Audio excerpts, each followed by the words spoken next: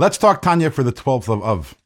In yesterday's Tanya, we explained that on a personal level, we experience redemption, or we're meant to experience redemption during davening.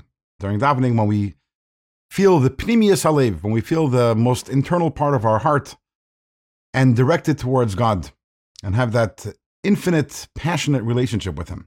And that comes about, as we explained yesterday, through tzedakah.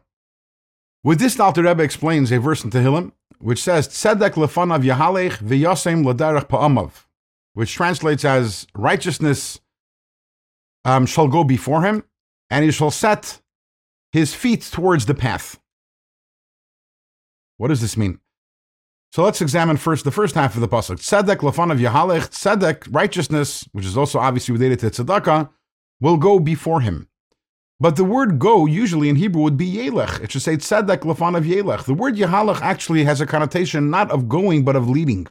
Leading something or someone else. Tzedek lefanav yahalech, the Alter Rebbe says, through tzedakah, through giving tzedakah, yahalech, we lead. Lefanav, we lead. Lefanav means, is related to the word pnimius, which means the internal part of the heart. We lead the internal part of the heart towards God. And then, what is the result of that? V'yasem l'derech pa'amav, then we set our steps on the path, on God's path. What is God's path? God's path is studying Torah. God's path is doing mitzvahs.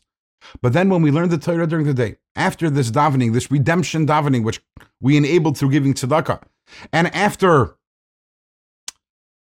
experiencing this love, then when we study Torah, when we learn, so that all is infused with that pnimius halev, that all is infused with that incredible relationship that we have with Hashem. And with this we conclude the letter, and I find it fascinating. The Alter Rebbe is encouraging his Chassidim to give tzedakah. He says, guys, give tzedakah. You want to know why? Because then your davening will go better. You'll experience redemption during davening. The Alter Rebbe knew his customers. He knew his Chassidim. His Chassidim were lofty individuals, and to them there was no greater incentive than the knowledge that if they give tzedakah, they'll really be able to experience this incredibly passionate relationship with God while they daven. But Tanya is written to all of us also, and we all want that relationship with God.